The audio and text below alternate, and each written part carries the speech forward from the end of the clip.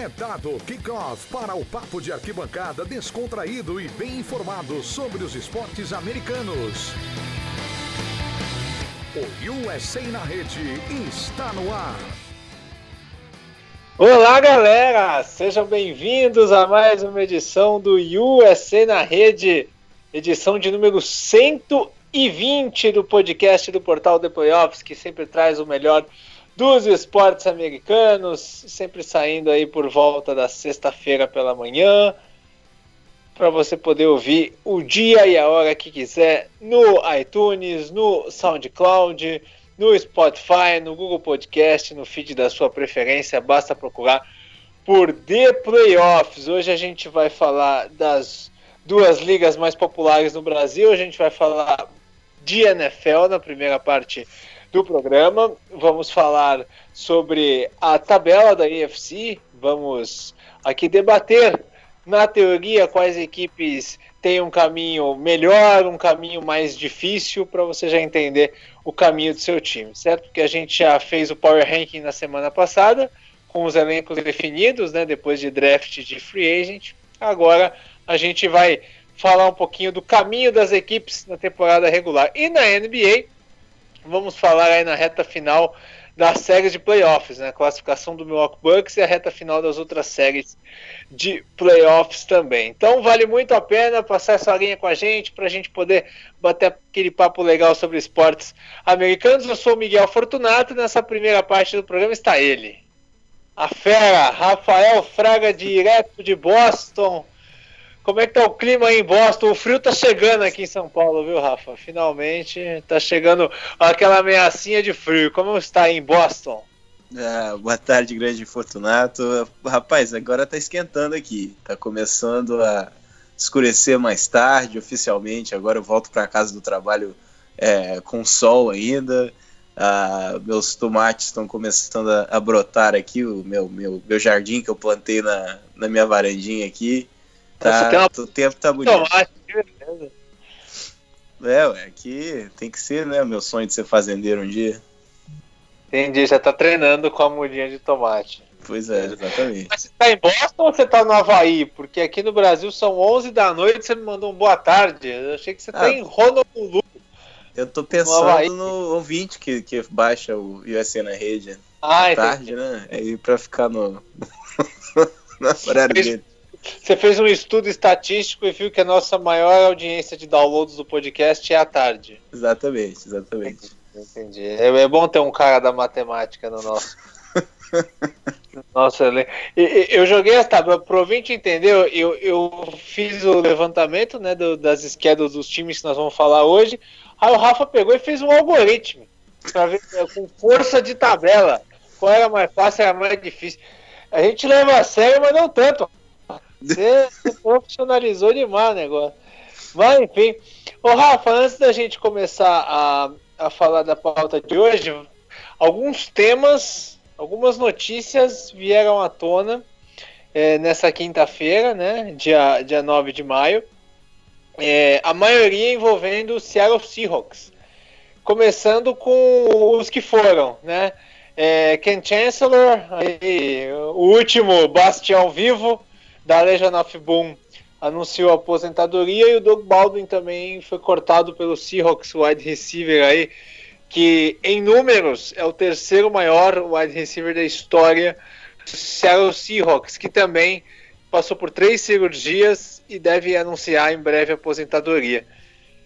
O que você acha do fim dessa era? Quanto que o Seahawks pode perder com isso? Perde no liderança no vestiário, né? O Baldwin não passou pelo exame médico, né? Aí acabou cortado, já não ficava saudável um bom tempo, então já era de se esperar. Aliás, não tinha como esperar muito do Baldwin para essa temporada. E o Chancellor, como você disse, né, o último que sobrou do Legion of Boom, já estava meio sem espaço, porque os Seahawks precisam de renovar, né? Ainda mais com um contrato milionário que deram pro Russell Wilson. Não vai ter como manter essa galera toda no elenco, então precisando de jovens talentos, apostando na juventude e no talento do Pete Carroll também de arrumar essas peças aí que ninguém bota muita fé e fazendo a galera para funcionar como ele fez ano passado. Como ele fez com a própria Legion Boom, na verdade, né? Que não era nenhum grande nome até o Pete Carroll montar esse sistema defensivo aí com o Dan Quinn. É porque assim, né? A gente aqui não tem nenhuma vergonha de admitir quando a gente erra e nem de comemorar, de mostrar quando a gente acerta, né? Uhum. A gente achou no passado que o Seahawks não faria uma grande campanha, né? E o Pete Carroll fez a gente provar que estávamos errados. Mas, cara, a cada ano a identidade vai diminuindo mais, né? O Clark foi embora também, né? Foi lá pro Kansas City Chiefs. E os Seahawks, eles estão se reformulando em nível de competição, né? Eu acho isso impressionante. Sem dúvida. E é um dos maiores méritos desse time, né? Eu consegui montar uma equipe competitiva que vai para os playoffs, como ele fez o ano passado, sem grandes nomes, né? Então, isso aí é a marca de um grande time e a marca de um grande front office e de um grande treinador. Pois é, e veio o Ziggy Ansah, né? Você falou de juventude, de renovar, não é bem o caso do Ziggy Ansah, né? Ele que jogava no front seven do Detroit Lions, um jogador aí que causou um bom impacto durante alguns anos, mas ultimamente também não estava conseguindo jogar, né? Eu sou muito fã do Ziggy Ansah, o talento que ele tem para mim é de elite, porém ele não tem condições físicas de jogar na NFL. Eu já desisti do Ziggy Ansah. Ele está se recuperando de outra cirurgia no ombro, não vai jogar, não vai poder participar do training camp, deve perder a primeiro mês da temporada, e um contrato grande, eles deram 9 milhões para ele, com um bônus pode esticar até para 13 milhões para esse contrato desse ano. Eu acho bem caro para um jogador que eu não sei se vai produzir, pelo menos não tem produzido nos últimos 2 anos. Então me soa um pouquinho de desespero, porque perderam o Frank Clark, e talvez viram que o LJ Collier vai precisar de um pouquinho de tempo para se adaptar na NFL, não tem como botar tudo nas costas do menino. Então aí vem o veterano Ziggy Ansah, mas eu não vejo ele contribuindo muito esse ano não. O Carroll também não faz milagre, né? Talvez com as peças em campo ele consiga fazer milagre, mas recuperar o cara que não tem condições físicas de jogar, aí também não tem como. Ô Rafa, pra gente fechar o assunto Seahawks, até pro torcedor do Seahawks que tá com essa dúvida, né? O DK Metcalf, que foi draftado, né? Que era tido como wide receiver para sair mais rápido do draft, saiu muito depois do esperado, né? Ele tem a característica semelhante ao do Doug Baldwin? Ele pode ser substituto ou é um jogador diferente? Não, ele é completamente diferente, né? O torcedor do Seahawks vai ficar um pouco bravo que o Luiz não tá aqui hoje, porque o Luiz é o defensor do Metcalf e eu o crítico. Eu não gosto muito do DK Metcalf, não. Eu acho que ele é um cara que a galera empolgou por causa do tamanho dele, né? Do que ele mostrou em termos de explosão no Combine, mas ele é um cara que não consegue, pelo menos nunca demonstrou uma qualidade em correr rotas como a NFL tem. Ele é um cara somente de rotas retas, né? Ele corre 3 tipos de rotas só na carreira. Não foi produtivo em Ole Miss e não tem agilidade. E no esquema do Seahawks, no jeito que o Russell Wilson joga, as jogadas elas desconstroem, né? Ele faz aquele scramble, ele foge. E os recebedores, como o Baldwin, que tem sucesso com ele, é aqueles que têm a criatividade, não desistem na jogada, conseguem se movimentar com a jogada fora do plano e abrir espaço para o Russell Wilson fazer o passe. O Metcalf não vai fazer isso. Porque ele talvez ele consiga evoluir para ser esse jogador, mas eu não vejo ele tendo agilidade não querendo ofender ninguém, mas a inteligência, né, de um wide receiver para conseguir ser efetivo nesse tipo de jogada. Então eu acho que estão preparando aí para uma decepção com o Metcalf. Eu não botaria minhas fichas nele, não. Tanto que não só você, né? Muitos GMs que queriam wide receiver escolheram outros jogadores na frente dele. Inclusive os Patriots, né? Que pegaram o N'Keal Harry, né? E os Patriots também fizeram uma contratação nessa quinta-feira, o Benjamin Watson, que depois dos playoffs tinha anunciado a aposentadoria, até achei que fez um bom papel. Ele retorna após a aposentadoria E vai ser aí o novo reforço dos Patriots. Você acha uma boa? É o time showball Patriots esse ano, né? Impressionante. A casa dos aposentados, né? Você tem o Sanders, o que veio... O Sanders, não, perdão, o Thomas, né? O DT, que chegou lá. Também um jogador que eu já achei que já estava pronto para se aposentar. Agora o Watson, completamente fora de forma na temporada passada. Falta só o Dez Bryant, né? Só falta o Dez Bryant, por aí. O Josh Gordon, eu tô lendo que o time renovou até com o Josh Gordon, expectativa de que ele possa jogar esse ano. Então, assim, eu sei que o quarterback é dos quarentão e ainda rendeu alguma coisa, mas montar um time inteiro, um ataque inteiro com um cara para lá dos 40 também é complicado.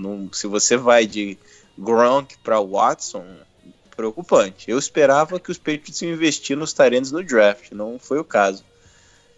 Vai ser uma cara nova dessa equipe de New England e desse ataque de New England, e eu sei que é impossível a gente duvidar desse time ainda, né? Todo ano parece que acaba e eles acabam ganhando, mas, uma hora o cavalo vai a carroça vai desandar, né? Então, não sei não gostei das movimentações pro ataque dos Patriots esse ano, não. O Watson ele foi importante até em alguns jogos, né? Nos playoffs, inclusive para os Saints, no jogo contra o Eagles, mas sinceramente de Gronk para o Watson é cruel, né? Você pegou aí jogadores no draft, mas enfim, foi a escolha dos Patriots. Então vamos falar agora do schedule da AFC.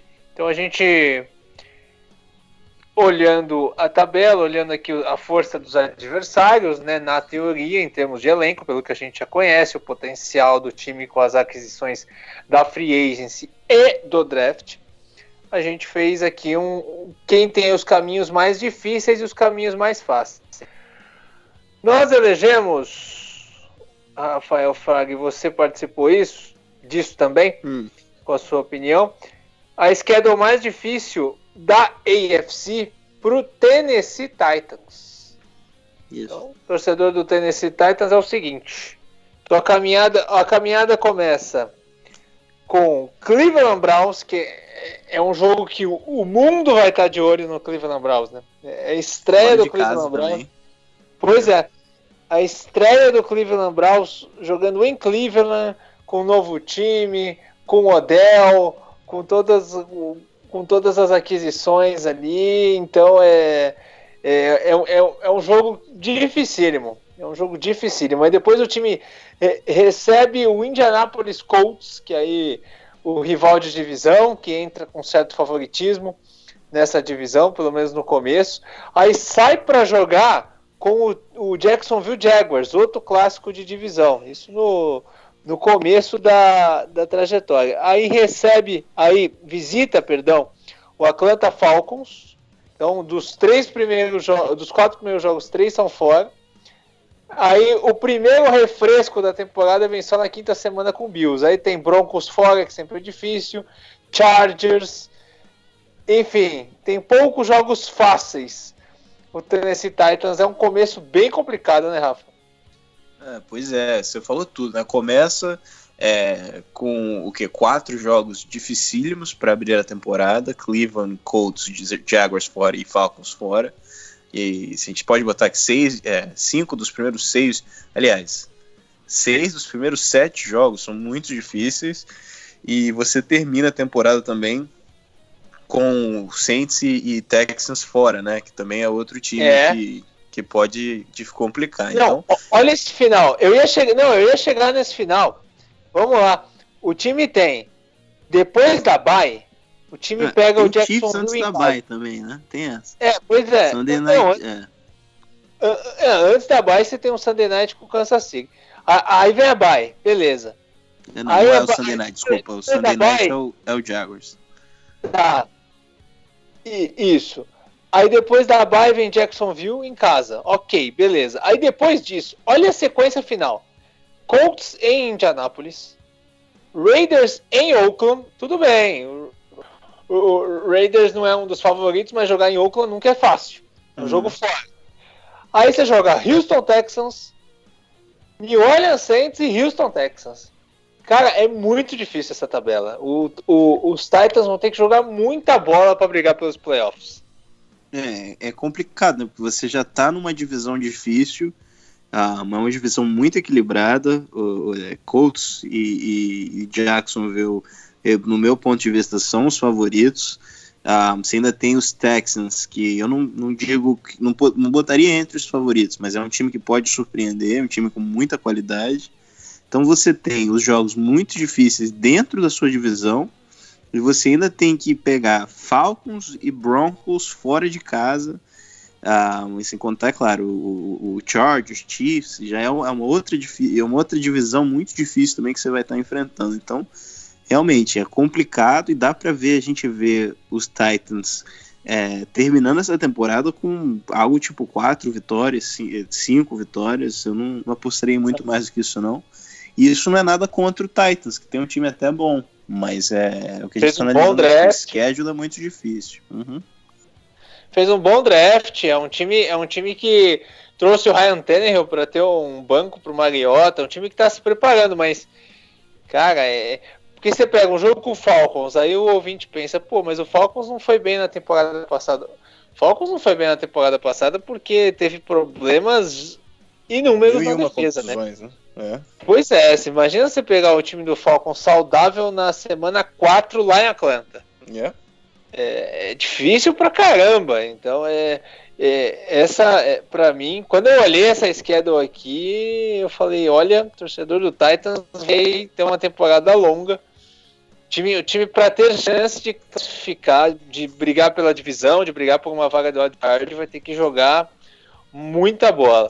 Outro time que para nós tem a segunda schedule mais difícil da AFC é o Denver Broncos. Denver Broncos, meu caro Rafa, começa jogando em Oakland. É jogo duro, a gente sabe que é jogo duro. A estreia do Anthony Brown no Oakland Raiders, é um Monday Night lá em Oakland. Então, é o último, muito provavelmente, né, quase certeza que é o último Oakland e Denver lá, né, tem esse agravante, é o último clássico lá em Oakland entre as equipes, isso faz muita diferença, e aí na sequência da tabela vem mais jogos difíceis para a equipe do Denver Broncos, né, e o Broncos com comissão técnica nova, a gente sabe que demora um pouco para ajustar. Chicago na segunda semana, que é um jogo duro, aí sai para jogar com Green Bay. Aí tem Jacksonville em casa, ok, e o Chargers em Los Angeles. Aí recebe Tennessee, recebe Kansas City. É outro começo difícil, né? E eu acho que complica ainda mais o schedule quando você tem esse bloco de jogos muito difíceis, né? Você tem Bears, Green Bay, Jacksonville e Chargers, 4 jogos difíceis consecutivos. Aí depois você tem Kansas City, Indianapolis, Cleveland e Minnesota, outro bloco complicado. Então, um time que perde 4 jogos consecutivos no ano 2 vezes, já é uma temporada que vai por água abaixo, né? Então, assim, realmente é muito difícil esse schedule dos Broncos. Eles vão ter que fazer valer aí a força do Mile High, né? Jogar muito bem dentro de casa para conseguir terminar a temporada com alguma coisa. Eu já não tenho expectativa muito alta para os Broncos esse ano. Eu acho que é um ano de reconstrução, de reformulação, mas olhando o schedule é fácil a gente já poder projetar aí quando que o Drew Lock vai assumir a posição de quarterback. A gente projetava isso do Lamar, né? E foi o que aconteceu ano passado. Cara, você falou essa sequência aí de 4 jogos dificílimos. Depois dessa sequência, o time pega o Buffalo Bills fora, já numa época de frio, já é um jogo difícil, na semana 12. Aí, olha só, na 13 vem outra sequência duríssima. Chargers em casa, Houston fora, e o Houston a gente sabe que naquele estádio fechado lá é foda de ganhar deles.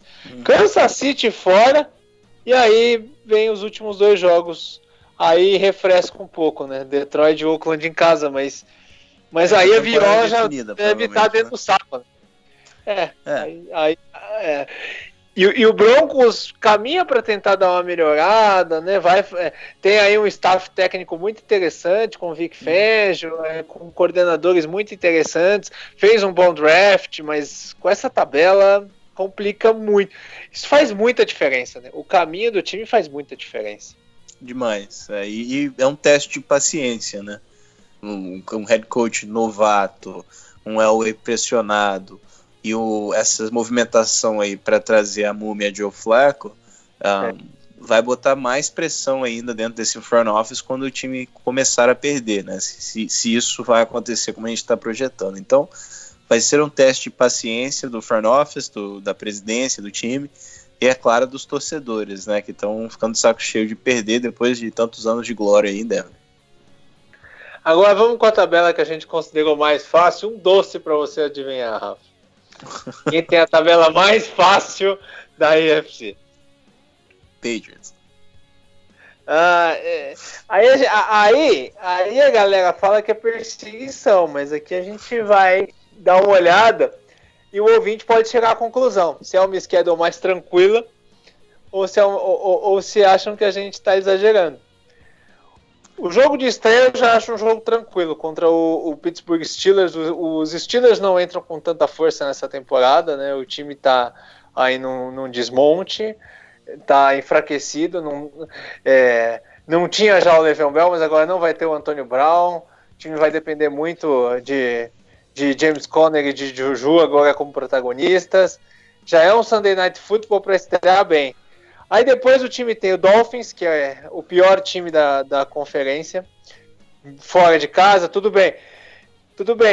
Finalmente os Patriots vão jogar contra o Miami nessa época de sol, né? Que o Tom Brady sempre reclama, tal. Mas mesmo assim, com o time que os Dolphins têm hoje, podia ser o jogo em qualquer lugar do mundo. Deserto.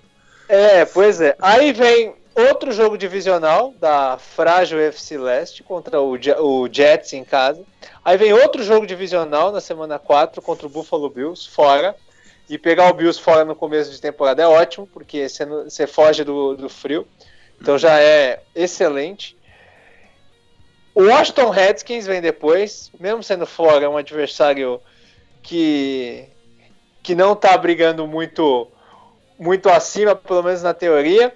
Aí vem, depois de 3 times da NFC Leste do Washington Redskins, na semana 6 vem o New York Giants, que é tido pela maioria da mídia especializada o pior time da liga, em Foxborough. Aí depois vem de novo o Jets. Aí os Patriots vão estar com 7-0, aí eles vão enfrentar o Cleveland Browns. Aí é o primeiro desafio. E aí é que tá, Rafa.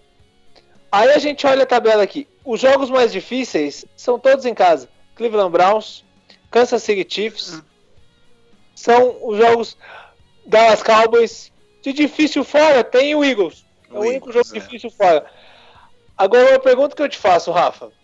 Tem 2 coisas que eu quero te perguntar. A primeira, você já viu alguma vez? Você acompanha a NFL há quantos anos? 15, 18. 18 anos, 15 a 18 anos, que é o tempo que você tá aí, né? Você já viu alguma vez alguma equipe enfrentar 3 temporadas seguidas um adversário de outra divisão e as 3 ser fora de casa? É o que vai acontecer com o Kansas City Chiefs. É a 3ª temporada seguida que vai enfrentar os Patriots e a 3ª vez fora de casa. Uau, não sabia dessa. Na temporada retrasada foi a abertura em Foxborough. Perderam, né?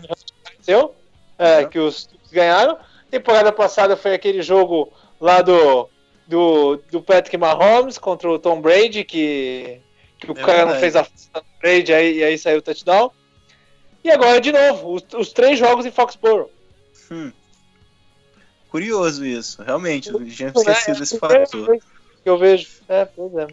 Nunca vi isso também não.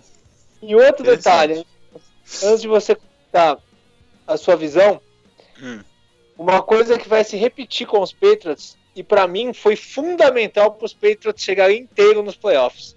Os Patriots ano passado, eles fizeram os 2 últimos jogos da temporada regular em casa contra os 2 times mais fracos da divisão, que eram Jets e Bills.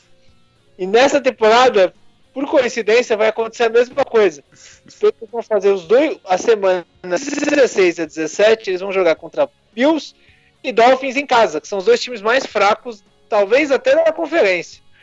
E isso, se eles pegam uma bye, eles ficam 2 semanas sem viajar, mais a semana da bye, 3 semanas sem viajar, mais o jogo em casa, 4 semanas sem viajar. Isso faz muita diferença. Isso faz total diferença. Foi o que os Patriots estarem muito mais inteiros que os Chargers e os Chiefs nos playoffs. Isso é verdade. É uma coisa que ajuda demais. E vai acontecer de novo. Por isso é que nós consideramos o schedule dos Patriots a mais fácil. Miguel, você me convenceu. Eu não estava 100% vendido que era o schedule mais fácil, mas você me convenceu com essa apresentação aí do schedule que realmente ajuda. Eu acho que assim, quando a gente está analisando o schedule, a gente tem que, a verdade, o grande fator que vai definir a força do schedule ou não, a dificuldade do schedule é a própria divisão, né? Que é onde você tem a maioria dos jogos. Então, essa AFC East, que para mim ainda é um grande incógnita, que é onde pode nascer os problemas dos Patriots, né? Se a gente tem uma evolução dos Jets, né, com o Adam Gase agora, segundo ano do Sam Darnold, a divisão fica mais difícil. E os Bills, que é onde eu vejo que pode nascer aí o perigo para os Patriots esse ano. Se a gente tem uma evolução deles também esse ano, aí complica, aí muda um pouquinho o patamar desse schedule. Eu não vejo o jogo dos Steelers como um jogo fácil para abrir a temporada. Mesmo com os Steelers enfraquecido e um dos candidatos aí para decepcionar esse ano, é um clássico, abre a temporada e pode complicar.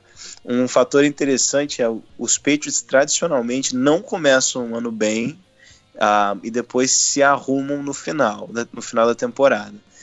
Mas esse ano a parte difícil do schedule fica bem no meio para o final, né? Depois dessas 7 semanas aí que, tirando o jogo dos Steelers, eu concordo que são jogos mais fáceis, né? Mesmo com a interrogação dos Jets e Bills, você tem o jogo dos Browns, que pode ser complicado, pode ser aí uma grande mudança de força da NFL. Mas é em casa, né? Ajuda muito. Sim, mas me lembra muito o jogo contra os Chiefs do ano passado, né? Se não me engano foi mais ou menos nessa época também. Mas aí depois você tem uma sequência difícil. O Ravens fora nunca é fácil. Tem o bye, depois os Eagles fora, indiscutivelmente o jogo mais difícil do ano. Eagles então, mas depois da mas até nisso a tabela tá boa para eles esse ano, porque o jogo mais difícil da temporada é depois da bye. Pois é. Ajuda. Aí depois Cowboys também não é um jogo fácil, né? Mas é claro, Cowboys em novembro, final de novembro, em Foxborough, Dak Prescott no frio, eu não sei se vai render muito. Mas enfim, é um schedule que você vê, tirando esse bloco aí entre Browns, Ravens e Eagles, né? Que são os jogos mais difíceis, e Cowboys também, mas eu acho que o fator frio vai fazer a diferença. A gente não tem um bloco difícil para os Patriots, então isso ajuda. E o fato que você falou aí também, é claro, tem os Bengals, que para mim é um pato morto na NFL esse ano, e depois os 2 jogos em casa contra Bills e Dolphins antes dos playoffs, ajuda bastante, ainda mais se o time conseguir o bye na primeira semana dos playoffs, realmente vão ser 3, 4 semanas aí de tranquilidade em casa para se preparar para os playoffs, e isso sempre faz a diferença para os Patriots conseguirem ir longe nos playoffs também. Para mim tá muito claro, Rafa, é assim, se alguém quiser tomar a seed 1, a primeira colocação geral da AFC dos Patriots, vai ter que chegar aqui na semana 15 na frente deles, porque os últimos 3 jogos eles vão ganhar. Cincinnati, Buffalo e Miami, sendo que Buffalo é em casa. Entendeu? Quem quiser ganhar dos Patriots e ter vantagem de mando nos playoffs vai ter que chegar na semana 15 na frente e ganhar os últimos 3. Fato. Enfim, Rafa, vamos dar uma passada aqui na tabela, principalmente aqui das outras equipes consideradas favoritas. Por exemplo, aqui o Kansas City Chiefs. Kansas City Chiefs, Rafa, vai ter um começo de 2 jogos fora de casa, contra Jaguars e Oakland. Uhum. Eles têm os Colts na semana 6, que é um Sunday Night Football. Eles têm Na semana 5? Isso, semana 5. Na 6 é com Houston, isso. Na semana 8 eles recebem Green Bay. Jogam contra New England na 14. Vamos comparar o schedule dos dois campeões, dos dois times que chegaram no UFC Championship. Se os Patriots terminam com Bengals, Bills e Dolphins, os Chiefs terminam com Broncos, Chicago fora e Chargers, né? Pra você ver a diferença no grau de dificuldade, né? Pois é. Ainda pega Green Bay, Minnesota, realmente. O schedule do Chiefs me preocupa com essa off-season conturbada. Eu não ficaria surpreso se os Chiefs não chegassem nos playoffs esse ano, com todo respeito. Eu também não. Eu não sei como é que vai ser a questão do Tyreek Hill, se eles vão conseguir substituir o Tyreek Hill, sinceramente. E essa tabela é muito complicada. Você pega jogar contra Green Bay mesmo em casa. Green Bay esse ano vem pra dentro. Green Bay esse ano não é mais o Green Bay do ano passado. Vai ser um time forte. Então, Minnesota vai ser aquela galinha morta do ano passado? Não sei. Eu apostaria que não. Eu também acho que não. O meu Indianapolis Colts tem um começo complicado também, Rafa. Ó, você começar com Chargers e Titans fora, são 2 jogos difíceis, aí o time recebe Atlanta e Oakland. Aí sai para jogar com Kansas City, tem aí... Vai para Pittsburgh, pode ser difícil. Tem uma sequência legal aqui para os Colts, que é Dolphins em casa, Jaguars em casa, aí clássico com Houston, que é pau a pau, Titans em casa, Tampa Bay fora. Essa sequência é boa, da semana 10 à semana 14. Essa é a sequência para embalar. Porque depois vem New Orleans Saints fora na semana 15. Com todo respeito, eu vou dizer para você que é torcedor dos Colts o que eu falava como torcedor dos Rams do ano passado. Eu acho que a ambição esse ano é ir nos playoffs e ir longe nos playoffs, e quem sabe até conquistar o Super Bowl. Então, os jogos contra os times candidatos ao Super Bowl durante a temporada regular são importantes para você testar a força do time. Eu acho que isso ajudou bastante os Rams no ano passado e vai ajudar os Colts também. Você fechar a temporada e pegar Saints fora de casa, você pegar os Steelers fora, que é difícil, os Chiefs, os Falcons, são times competitivos. Então, assim, os Chargers, é claro, né? Fora de casa para abrir a temporada. Então, são jogos para a gente medir aí a força dos Colts, que tem tudo para ser um dos candidatos esse ano. O schedule não é fácil, mas claro, seria bom você ter uma baba igual os Patriots para ser 100% para os playoffs, quando você já tem essa experiência toda, né? Mas para nós que temos times que parece que tem que lutar por tudo, né? É bom você ter esses testes durante a temporada regular para preparar os times para os grandes adversários nos playoffs. Agora vamos falar do time que todo mundo vai voltar os olhos para essa temporada, tá louco para ver, é o Cleveland Browns, né? Cleveland Browns começa com o Tennessee Titans em casa, como falamos, aí sai para jogar com os Jets no Monday Night Football. Isso é um jogo que o mundo inteiro vai estar vendo, né? Le'Veon Bell contra o Odell Beckham Jr. nos novos times, vai ser uma loucura, mais um duelo entre Mayfield e Sam Darnold. Aí depois eles jogam com o Los Angeles Rams em casa, sai para jogar com Baltimore. É um comecinho pro Browns, que é um time que vai estar ainda se entrosando, pode enroscar um pouco, né? Aí sai para jogar com 49ers, recebe Seattle, já acho mais tranquilo. O bom pro Browns é o seguinte, o jogo contra o Jets é em Foxborough, mas é depois do bye, porque o bye é na semana 7, Rafa. Yep. E o Patriots é na semana 8, isso é muito bom. Só que é o seguinte, é uma sequência Patriots e Broncos fora. É uma sequência chata, né? Porque você ir jogar lá na altitude de Denver... Uhum. Aquela coisa. Só que aí depois, Rafa, vem o bloco fácil deles, né? Que aí, depois desses 2 jogos, semanas 10, 11 e 12. Cleveland Browns recebe Buffalo, recebe Pittsburgh e recebe Miami. Então, é o momento. E aí o Browns tem um momento bom também, que nas semanas 14 e 15, quando ele pega Bengals e Arizona. Então, eu acho uma tabela difícil no começo, mas que depois fica mais tranquilo. Não, eu acho que é uma tabela bem difícil, Miguel. Vai ter que vencer os jogos no início da temporada, né? Titans, Jets, Rams, Ravens, 49ers, Seattle. Esses jogos aí Eu acho que tirando os Rams, né, que vai ser um jogo, se vencer os Rams ainda, vai ser um ótimo início de temporada para os Browns. Eu só não concordo com a gente esquecer os Steelers assim, ainda mais quando é um clássico divisional, tem tudo para ser um jogo muito difícil. O bom dessa tabela é que o time praticamente define os seus playoffs na reta decisiva, né? Começando na semana 11, quando enfrenta os Steelers, você prepara para ter passar o bastão aí, né, de líder da divisão. Se vencer os seus jogos divisionais ali contra Steelers, Bengals e Ravens nessa reta decisiva, aí a gente pode considerar oficialmente os Browns um candidato mesmo esse ano. Mas vai ter que fazer o trabalho dentro da sua divisão ali. É ali que define a temporada Cleveland Browns de 2019. Um fator que eu acho bom para essa tabela é pegar o Bengals 2 vezes no final, porque os Bengals a gente sabe que é um time que começa bem, né? Quando tá mas todo também mundo é um time que tem atrapalhado os times que estão garantidos nos playoffs na reta decisiva, né?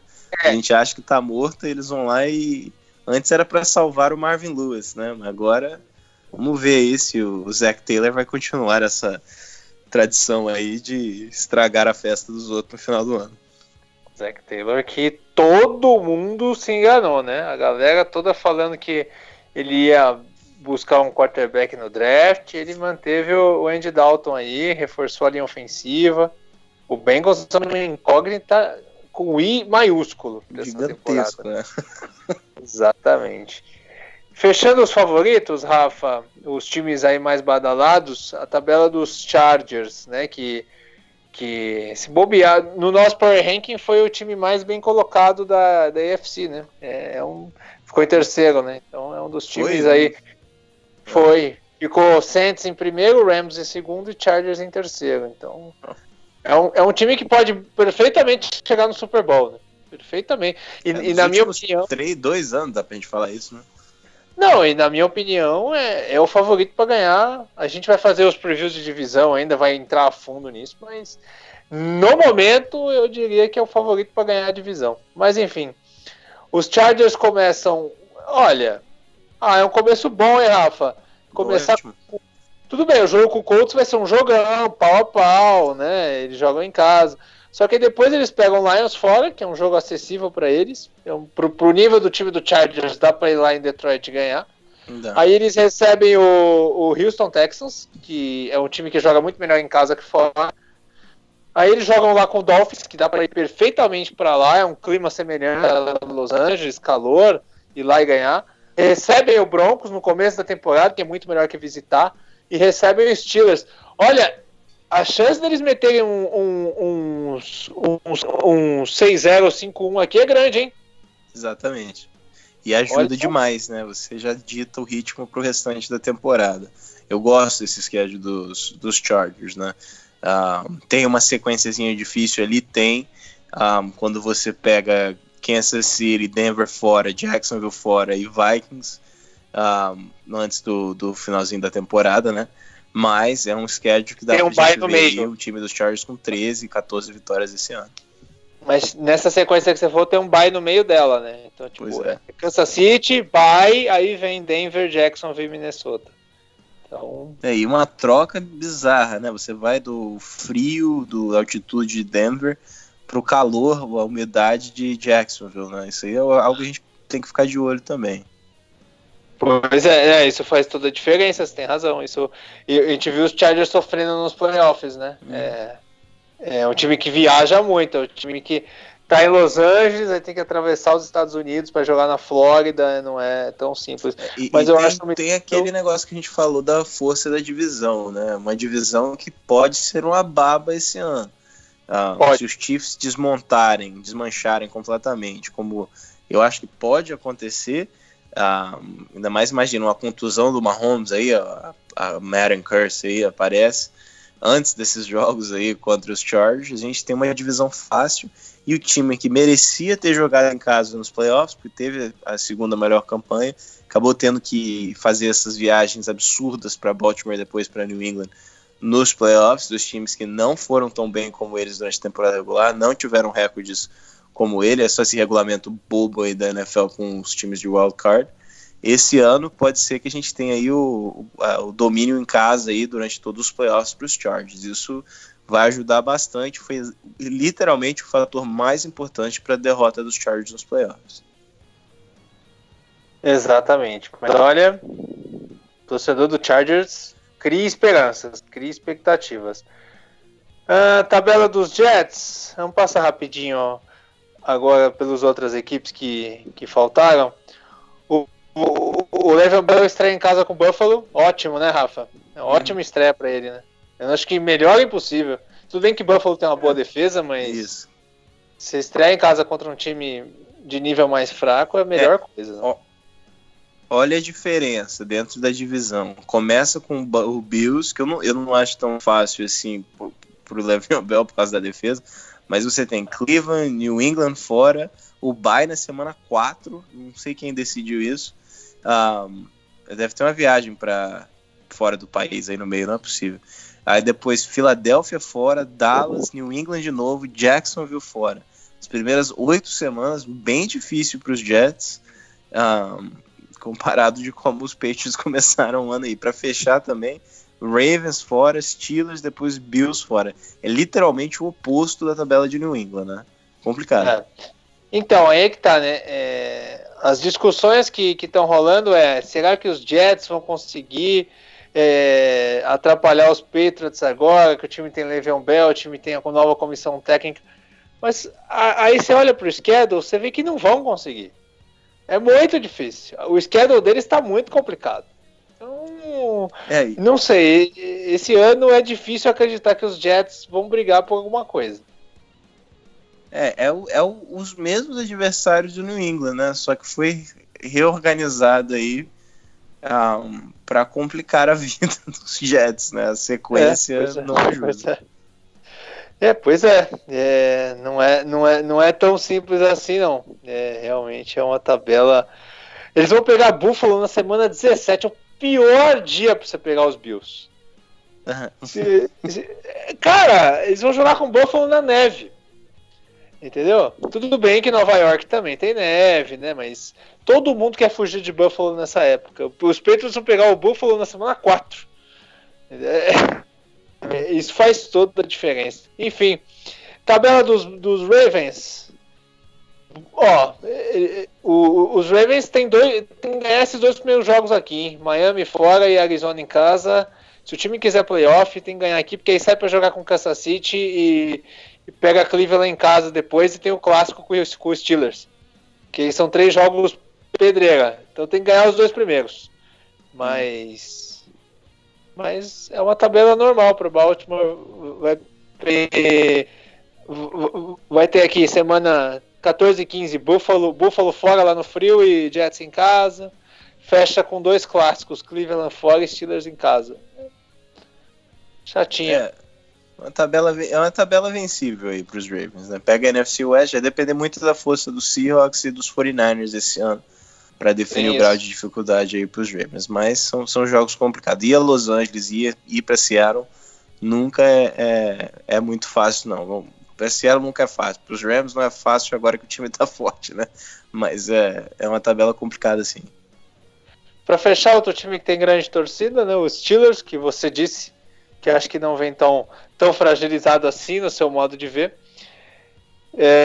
Começa com o Patriots fora no Sunday Night, né, o primeiro da temporada, e aí pega Seattle em casa, São Francisco fora, Bengals em casa.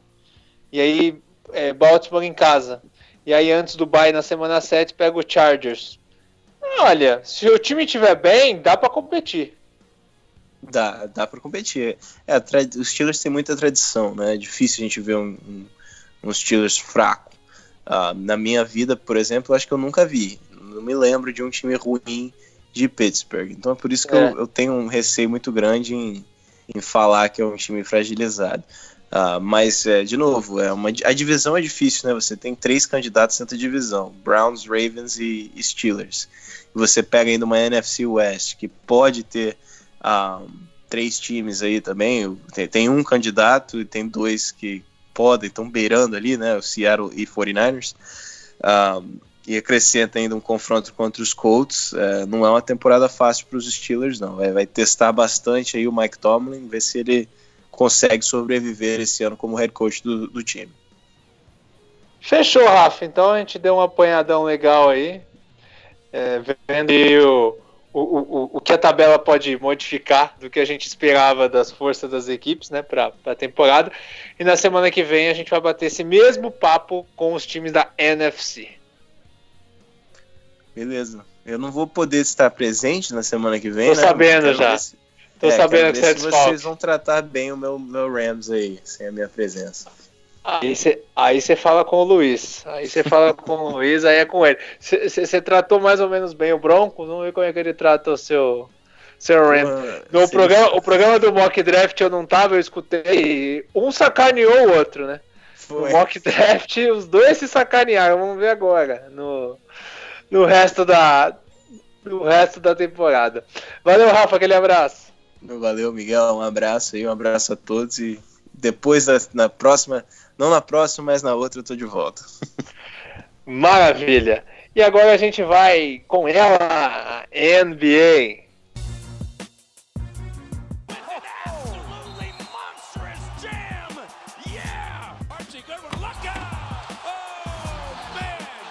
NBA.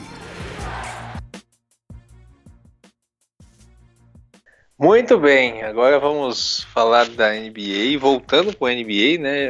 A NBA em podcast completo você tem às quartas-feiras, a partir das quartas-feiras no The Playoffs na WP. Só que como o playoff tem todo dia, a gente também agora volta com o nosso espaço no USA na Rede. Estou aqui com o Piero Fiorelli. E Piero Fiorelli, nós já temos 2 jogos 7 assegurados. Estamos gravando na madrugada, de quinta para sexta. O duelo entre Portland e Denver vai para o jogo 7. O duelo entre Toronto e Filadélfia vai para o jogo 7. A gente pode ter um jogo 7 também entre Houston e Golden State. Que playoff, hein? Pois é, Miguel. Um abraço para você, todos os ouvintes. E isso é um pouco para toda aquela galera que fala que a NBA tá chata, né? Que perdeu a graça. Que bom era antigamente. Mesmo historicamente sempre houve dinastias na NBA, as pessoas seguem com aquela narrativa da temporada chata. Eu acho que esses playoffs respondem muito a isso, né? Tá muito legal, muito jogo bom, muita indefinição, 2 jogos 7, podendo ter um terceiro jogo 7, se tratando de semifinal de conferência, então ainda tem bastante coisa pra acontecer. Fenomenal, tá muito legal, muito bacana mesmo. Então vamos começar com o duelo entre Warriors e Rockets, né, que vai acontecer nessa sexta. Então a galera que está ouvindo na sexta está aí na expectativa. Como diria o Luiz Carlos Júnior, a gente faz aqui um aquecimento para o jogo. Porque é assim, né, essa galera fala que a NBA tá chata, fala que a NBA, o Golden State Warriors é campeão. Desculpa, isso não cola mais. E eu não consigo cravar que o Golden State Warriors é campeão, Piego. Eu não consigo cravar que o Golden State Warriors vai classificar. Sim. Agora. E tem um detalhe. Tudo bem. E tem um detalhe aí, né? Porque a série estava 2-2 com o Durant na quadra. Então, vamos supor aqui que o Houston vence o jogo 6 e o jogo 7. O que pode acontecer e o que poderia acontecer, inclusive, com o Durant na quadra. Provavelmente a narrativa vai ser do Warriors tendo perdido por não ter o Durant e que com ele na quadra seria diferente. Óbvio, é pra mim o melhor jogador da liga na atualidade e ele faz muita diferença. Mas de fato, é um Warriors mais vencível aí. Acho que pelo menos desde que o Durant chegou. É uma temporada oscilante em que o time mostra fragilidades dentro dos playoffs. E o Houston Rockets é um time muito perigoso. Então acho que é uma série realmente que tá muito legal. É o Warriors mais sem banco de todas essas versões, né? Eu acho. E o cara que foi contratado para essa temporada, para ser um fator aí que foge do comum, que era o DeMarcus Cousins, que até seria um fit interessante para essa série, principalmente quando o Houston Rockets coloca essa formação mais baixa, ele não tá disponível, então ele tá lesionado, tá fora da temporada. Então, assim, a novidade que o Warriors trazia para essa temporada não está disponível.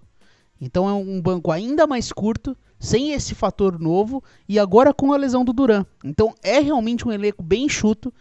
O Curry já tá tendo que jogar 42, 43 minutos. O Rockets atacando muito ele na defesa. Então a gente vê, qualquer jogador que esteja com o que o Curry está marcando, ele vai, faz um bloqueio pro Harden pra cair o Harden em cima do Curry. Qualquer um caiu em cima do Curry, ataca ele. A tentativa é de pressionar ele em faltas, incomodar ele, e acho que nesse jogo 6 e no jogo 7 vai continuar o mesmo estilo. É uma série, assim, que tá ficando complicado pro Warriors, porque falta profundidade de banco. Pois é, e o que você espera para esse jogo 6, jogo em Houston, é o match point pro Golden State Warriors, o jogo centrado ali no Klay Thompson e no Curry. Como é que você está imaginando o cenário dessa partida? Você imagina como que o Houston pode fazer ou melhorar para poder ganhar esse jogo? Uma boa notícia pro Warriors foi o ótimo jogo do Kevon Looney, né, Miguel? O jogo 5 do Kevon Looney foi muito bom.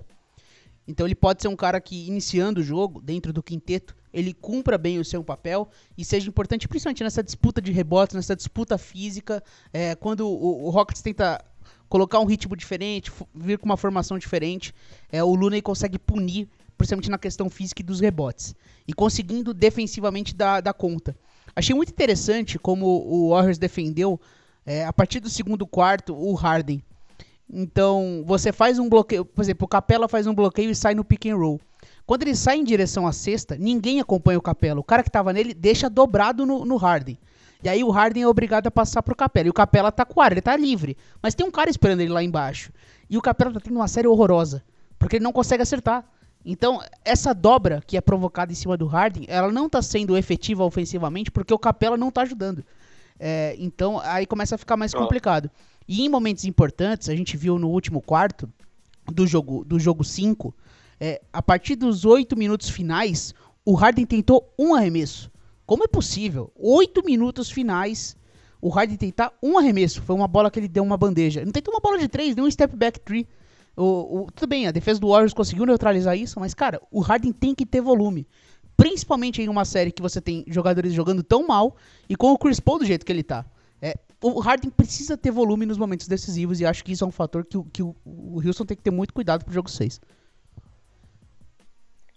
Pois é, e do lado do Golden State é essa história, né? Você não tem o Durant, que é um cara que faz pelo menos aí 25 pontos por jogo e pega rebotes. Os outros jogadores vão ter que fazer esses números, né? Porque o Kevon Looney pode ajudar na defesa, pode pegar uns rebotes, mas esses de 25 a 30 pontos no mínimo que o Durant faria vão ter que ser distribuídos pelo restante do time. O Warriors vai precisar do jogo 5 do Klay, né? Porque o Klay veio pra série, então isso é importante. Ele tem que estar na série, tem que estar quente, tem que estar acertando os arremessos. O Curry tem que acertar os arremessos dele. Porque basicamente com o que você tem na quadra tentar aumentar o volume, né? Com esses jogadores. De repente o Shaw Livingston vir do banco, a gente sabe que ele tá bichado fisicamente. Tá bem mal. De repente o McKinney ajudar um pouco, tentar uns arremessos também. É um elenco bem curto, né, cara? Tanto que a gente viu o Warriors tentar colocar o Jerebico em quadra, e é duro, porque o Jerebico é muito fraco, então aquele cobertor curto, né? Então vai acabar sendo aquela história do Warriors jogando 43, 44 minutos os principais jogadores e tendo que tomar cuidado com as faltas, né? Porque o Warriors tá sendo muito agressivo na defesa e teve problema com faltas em quase todos os jogos. E agora sem o Durant, que talvez seja seu melhor defensor, tudo bem, tem o Draymond Green, mas o Durant é um ótimo defensor. Como que vai ser essa defesa? Não podendo pendurar nem o Klay nem o Curry, porque se sai um dos dois, o time pode demolir ofensivamente. É uma questão, como que o Warriors vai conseguir manipular essas questões. Mas dito tudo isso, Miguel, é importante ressaltar que o Rockets perdeu uma grande chance no jogo 5. Sim. Porque quando o Durant machuca, o jogo tava ali em 5 pontos, 4 pontos. Então, em um quarto inteiro pra jogar. Então, o Rockets ganhando aquele jogo, obrigando o Warriors, sem o Durant, a vencer 2 partidas, o cenário seria totalmente diferente.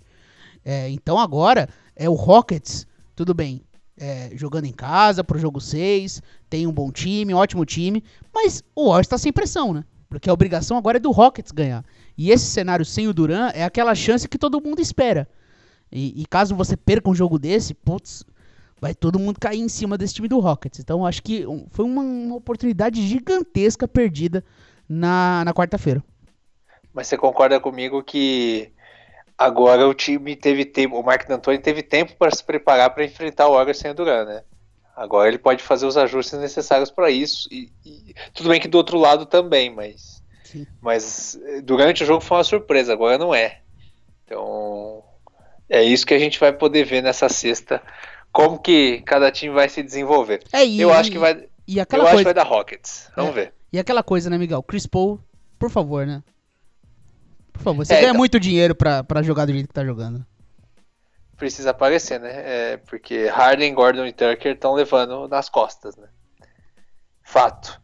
Agora, Piero, vamos falar dos jogos 7 que acontecerão. Tivemos aí 2 vitórias contundentes do 76ers e do Blazers, né? Começando com o 76ers, que ganhou do Toronto Raptors em casa, do início ao fim, dominou o jogo, uma vitória com relativa tranquilidade, dominando ali Marc Gasol, dominando Kyle Lowry. Kyle Lowry já se atrapalhou com faltas no primeiro tempo, e os Sixers voltando para a série com muita força. Com muita força. Série em 3-3, agora jogo 7 em Toronto. Olha, é uma série divertida que a gente sempre tá achando que Toronto é mais time. Mas, cara, o Philadelphia tem talento por lá. É um time que já teve a experiência da temporada passada, acho que tá ficando cada vez mais cascudo. E assim, pra mim o grande problema do Philadelphia na série é que você não tem o Embiid inteiro. Então, mesmo ele tá mancando, ele tá com dificuldade de se movimentar. Então ele teve jogos bem ruins. Mas a gente pensar no jogo 6, que foi na noite de quinta-feira, cara, ele terminou com plus-minus, chegou um momento que tava mais 40. Ou seja, ele senta no banco, o Sixers sofre muito. Mesmo com ele meia bomba. Então ele ainda ele terminou o jogo mais 40. Então, é impressionante isso, gente. Porque o Embiid, do jeito que ele tá, meia bomba fisicamente, terminar com mais 40 de plus-minus, mostra o tanto que ele impacta dentro desse time. Foi fundamental na vitória do jogo 2.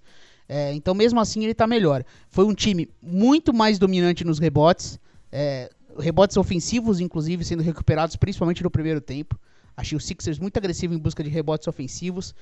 O jogo passando mais pelo Ben Simmons na iniciação das jogadas. Ben Simmons muito mais dentro do jogo, muito mais participativo. O Jimmy Butler, a gente sabe que ele consegue aqueles arremessos inesperados. Então é um time que tem talento, cara. Num jogo 7, você contar com o Embiid, se ele estiver bem focado, conseguindo tá minimamente bem fisicamente, o Jimmy Butler sendo o cara decisivo que ele é um jogo muito perigoso. Mesmo tendo do outro lado o ótimo time do Toronto, a ótima defesa de Toronto e o melhor jogador dos playoffs até aqui, que é o Kawhi. É um jogo 7 que promete muito. Muito legal mesmo. Se o Jimmy Butler jogar o que jogou hoje, olha... O que eu penso é o seguinte, Piero. A gente teve no jogo 5 uma lavada para Toronto. No jogo 6 uma lavada para Filadélfia. Eu acho que esse jogo vai ser pau a pau. Eu acho que esse jogo 7... tem tudo, porque é o tudo ou nada das duas equipes. Eu acho que tem tudo para ser decidido no detalhe. Feeling. Foi aquela final da NBA de 2016, né? Que o Cavaliers ganhou aquele jogo final do Warriors, que cada jogo era uma lavada, né? Era um massacre de um lado, massacre do outro. Massacre lá, aí quando a série foi pra 3-3, jogo 7 em Oakland, foi aquele jogo apertadíssimo, pontuação baixa, muita tensão, os dois times muito pressionados. Aqui é o caso, né? Porque Toronto vive uma temporada de muita pressão, porque é aquele time que, é o time amarelão, que precisa dar a resposta, agora tem o Kawhi. Philadelphia 76ers, vocês estancaram durante tanto tempo, já tá aí terceiro playoff seguido. Não é a hora da resposta, então é um jogo 7 de muita pressão, times que não estão acostumados a decidir, a ter jogos importantes. Então é uma série que eu imagino um jogo 7 muito tenso, muito nervoso. E também teremos o jogo 7 em Denver, no Pepsi Center, onde os Nuggets vão receber os Blazers, ambos jogos 7 no sábado. Aí, Pierre, é o seguinte, os Nuggets também deram uma cacetada no jogo 5 na terça-feira e vinham hoje para fechar a série, só que o Portland fechou a porta na cara, né? Os Blazers tiveram uma grande atuação e dominaram desde o começo também, apesar dos 29 pontos e 12 rebotes do Jokic, o CJ McCollum e o Lillard combinaram os dois para 62 pontos, não deram nenhuma chance para os Nuggets de ganharem. E essa aqui é uma série muito devastadora fisicamente, né? Tivemos um jogo de 4 prorrogações, muitos jogos definidos no final, né? Todos os jogos, né? O jogo 1, 2, o 4, teve ali momentos de tensão no final do jogo, mas aí no jogo 5 e no jogo 6 os dois times da casa venceram. Acho que é até um pouco o retrato dessa questão física, né? Acaba o Portland não conseguindo reverter um resultado no jogo 5 e o Denver não conseguindo reverter um resultado no jogo 6. Não é o assunto, mas isso já coloca aquela coisa de o que vai sobrar desses times para enfrentar Rockets ou Warriors, né? Porque tá bem complicado. O Jokic teve um jogo de 64 minutos. O que é um cara do tamanho do Jokic, com o peso que ele tem, jogar 64 minutos. Então é uma série que realmente tá pesando muito fisicamente pros times. Mas Portland o Denver tava com match point e não sentiu nem o gosto, né? Portland foi muito bem, principalmente ali na virada do segundo pro terceiro quarto. Muito bem no jogo o Damian Lillard, sendo decisivo, mais de 30 pontos, fazendo cestas muito difíceis, Rodney Hood jogando bem. Gostei muito da decisão de dar mais minutos de quadra pro Zach Collins, acho que ele é um cara que defende muito melhor o garrafão. Sim. Então acho que são alguns ajustes que o Portland tá fazendo e se mostrando competitivo. O jogo 7 também de muito equilíbrio, é muito difícil prever esse jogo também. É um jogo que se o Lillard e o McCollum estiverem quentes de novo, podem causar aí a vitória pro Portland. Que incrível, né? O Portland ano passado chegou cheio de expectativa e tomou uma varrida vergonhosa dos Pelicans. E esse ano que ninguém botava fé, o time pode chegar na final do Oeste. Ainda mais que na boca dos playoffs eles perderam o Nurkic, né? Que foi talvez o most improved player deles da temporada, digamos assim, né? Jogou muito bem a temporada. Aí perdeu, aí aquela coisa emergencial, foi pro mercado, conseguiu trazer o Kanter. O Kanter já estava, né? Seria o banco de reserva, mas veio pra jogar. Teve até momentos interessantes nessa série. Ele é um cara que ainda sofre muito. Hoje mesmo, pegou 14 rebotes. O Kanter é um cara que te complica na defesa, porque ele muitas vezes não tem ideia, faz um monte de cagada. Mas, cara, ele é tão bom ofensivamente, consegue pontuar, é um baita de um reboteiro, rebote ofensivo. Então ele te ajuda, cara. Ele tá ali e ele te ajuda. Ele é louco, ele às vezes te atrapalha, mas muitas vezes ele te ajuda. Então ele tá lá, tá contribuindo. E tem esses caras, né? Tem Lillard, teve jogo do McCollum, sendo o jogador mais importante. E tem o Rodney Hood, sendo um fator na série, por incrível que pareça. Jogando muito. Jogando muito mesmo. Então, olhando pelo lado de Portland, é um time que tem talento, sim, pra conseguir esse resultado, né? Tivemos alguns jogos bem trágicos do Amino, assim, fazendo muita bobagem também. De repente ter um Amino um pouco mais concentrado. São alguns fatores pro lado de Portland. Olhando pra Denver, fico curioso, porque esse sim é um time estreante em pós-temporada. Basicamente todo mundo ali tá jogando o primeiro jogo de playoff. Tirando o Millsap. Tirando o Millsap, que é um cara mais experiente. Todo mundo que tá ali na rotação é meio que experimentando pela primeira vez. Tudo bem que já teve o gostinho, teve jogo, como eu disse, de 4 prorrogações perdendo o jogo. Então, cara, é duro. Mas eu acho que pode pesar isso em algum momento, né? Por que não? O Jamal Murray é um cara tão jovem, né? E às vezes ele esquenta, às vezes ele fica meio frio no jogo. Então tenho curiosidade pra ver como que o Denver vai responder esse jogo 7 jogando dentro de casa. Acho que precisa mais de Gary Harris tendo volume de jogo. Ele é muito bom pra ser um cara muito escanteado. Acho que ele tem que ser o fator ofensivo também dentro desse time. Tô bastante curioso pra ver esse jogo 7. E detalhe que o Malone praticamente jogou com 8, né? Porque o Montemauer jogou no garbage time só no final, jogou 2 minutinhos, então ele jogou com 3 jogadores na rotação só. Então, e o time já tá esgotado fisicamente. Não sei se é o ideal, é que ele não tem muita opção, né? E é curioso, né? Porque é um dos bons bancos da liga, né? Pensar em Will Barton, Mason Plumlee, Monte Morris, Malik Beasley.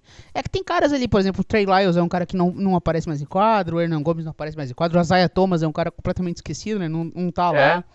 Então é um bom banco, mas o Malone realmente tá dando muito tempo de quadro pros jogadores titulares, apesar que no jogo 5 eles jogaram pouco tempo, né?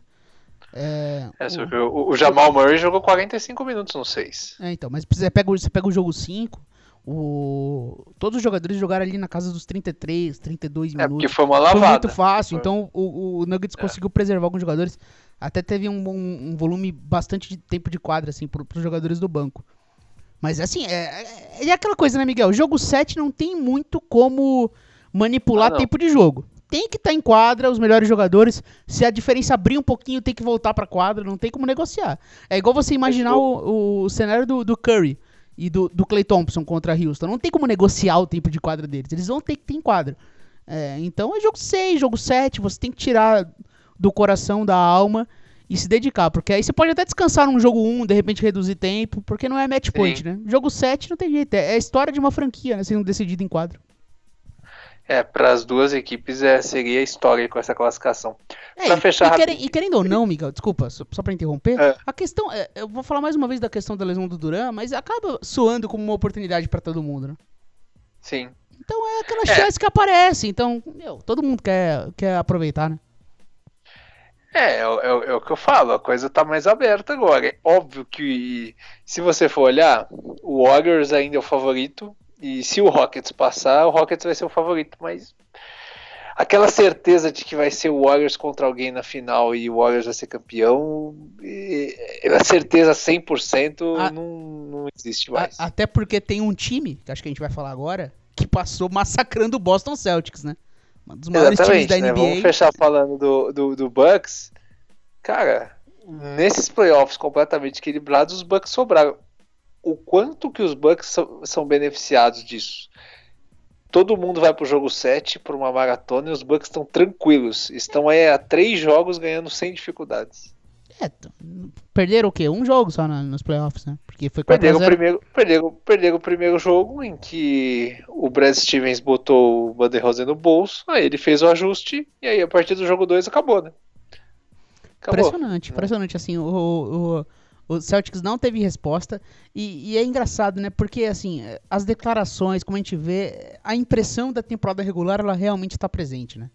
Era um time que não estava na pegada, teve problemas, o Brad Stevens não conseguiu controlar esse time, não conseguiu controlar esse vestiário, as estratégias não ficaram bem claras, a postura do Kyrie Irving é muito criticável.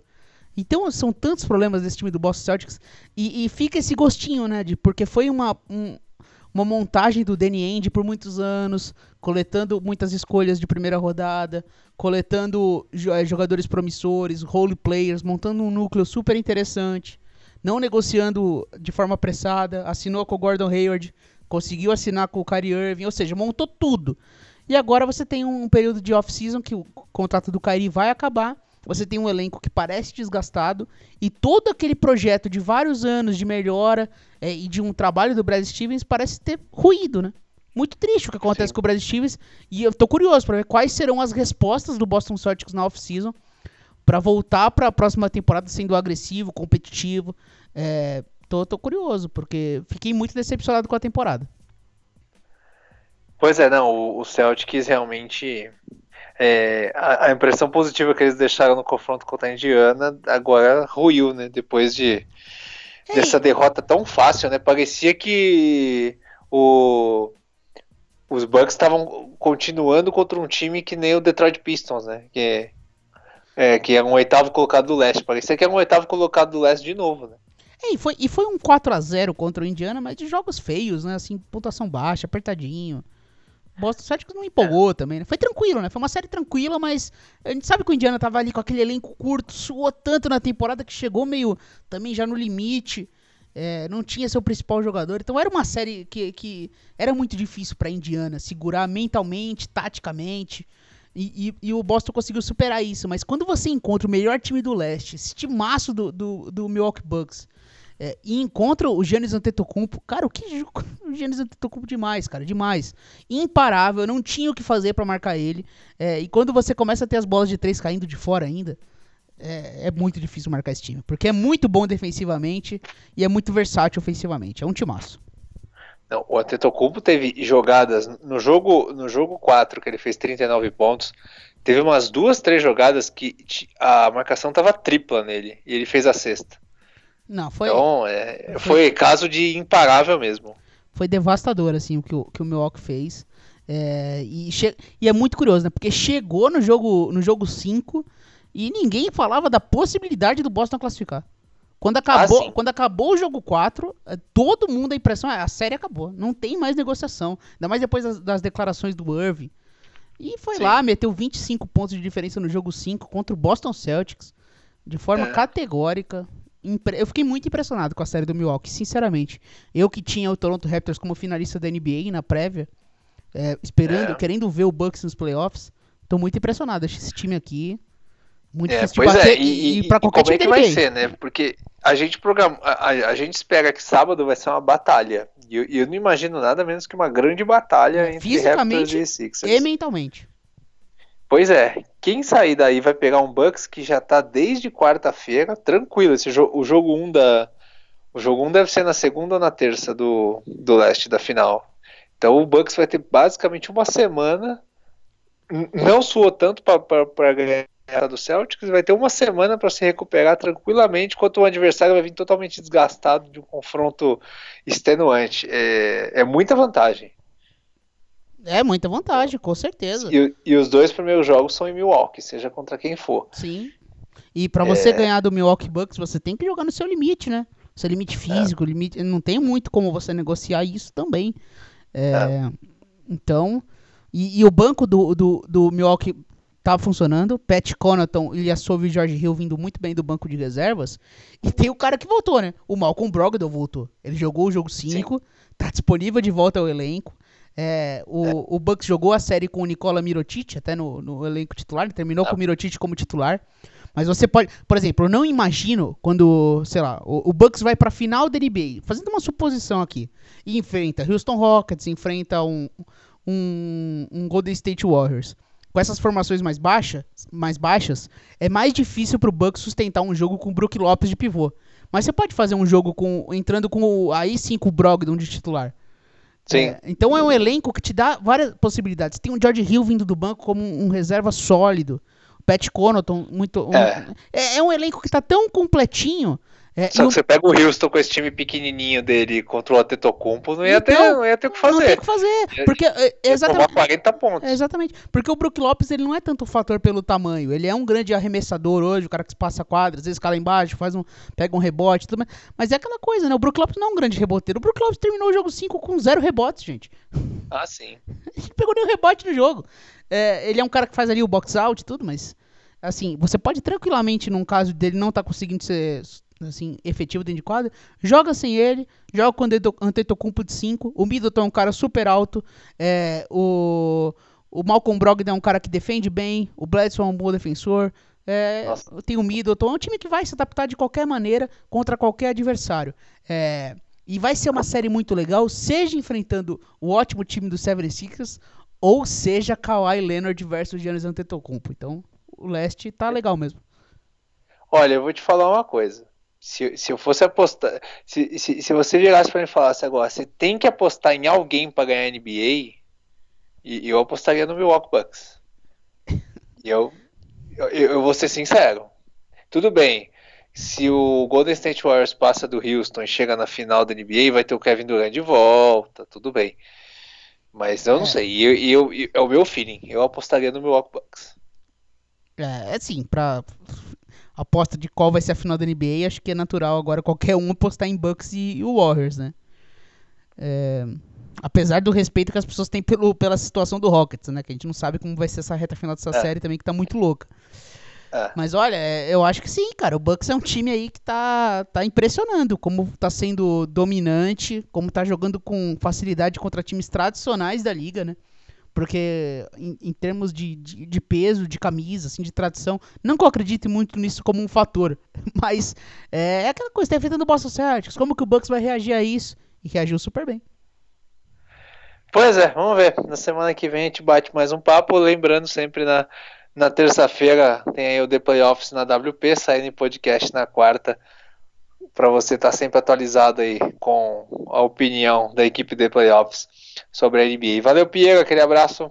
Valeu, Miguel, todos os ouvintes aí do USA na Rede, foi legal mais uma vez participar. Tamo junto, até semana que vem. Semana que vem que já teremos a loteria do draft feita, né? Loteria do draft. Serão sorteadas as bolinhas para ver que time vai ficar com cada escolha. Abração. É aí que o coração do Phoenix Suns do Piero bate mais forte, né? Cuidado com o Cavaliers, o Cavaliers tá nessa, né? Tá nessa, agora o time dono da pick 1 tá nessa. Pois é. É a cara do Cavaliers pegar essa pick 1 e cair o Zion no colo. Aí o LeBron pede pra voltar. Mas isso a gente deixa pra semana que vem. Aquele abraço, a gente volta então na próxima sexta-feira pela manhã. Tchau!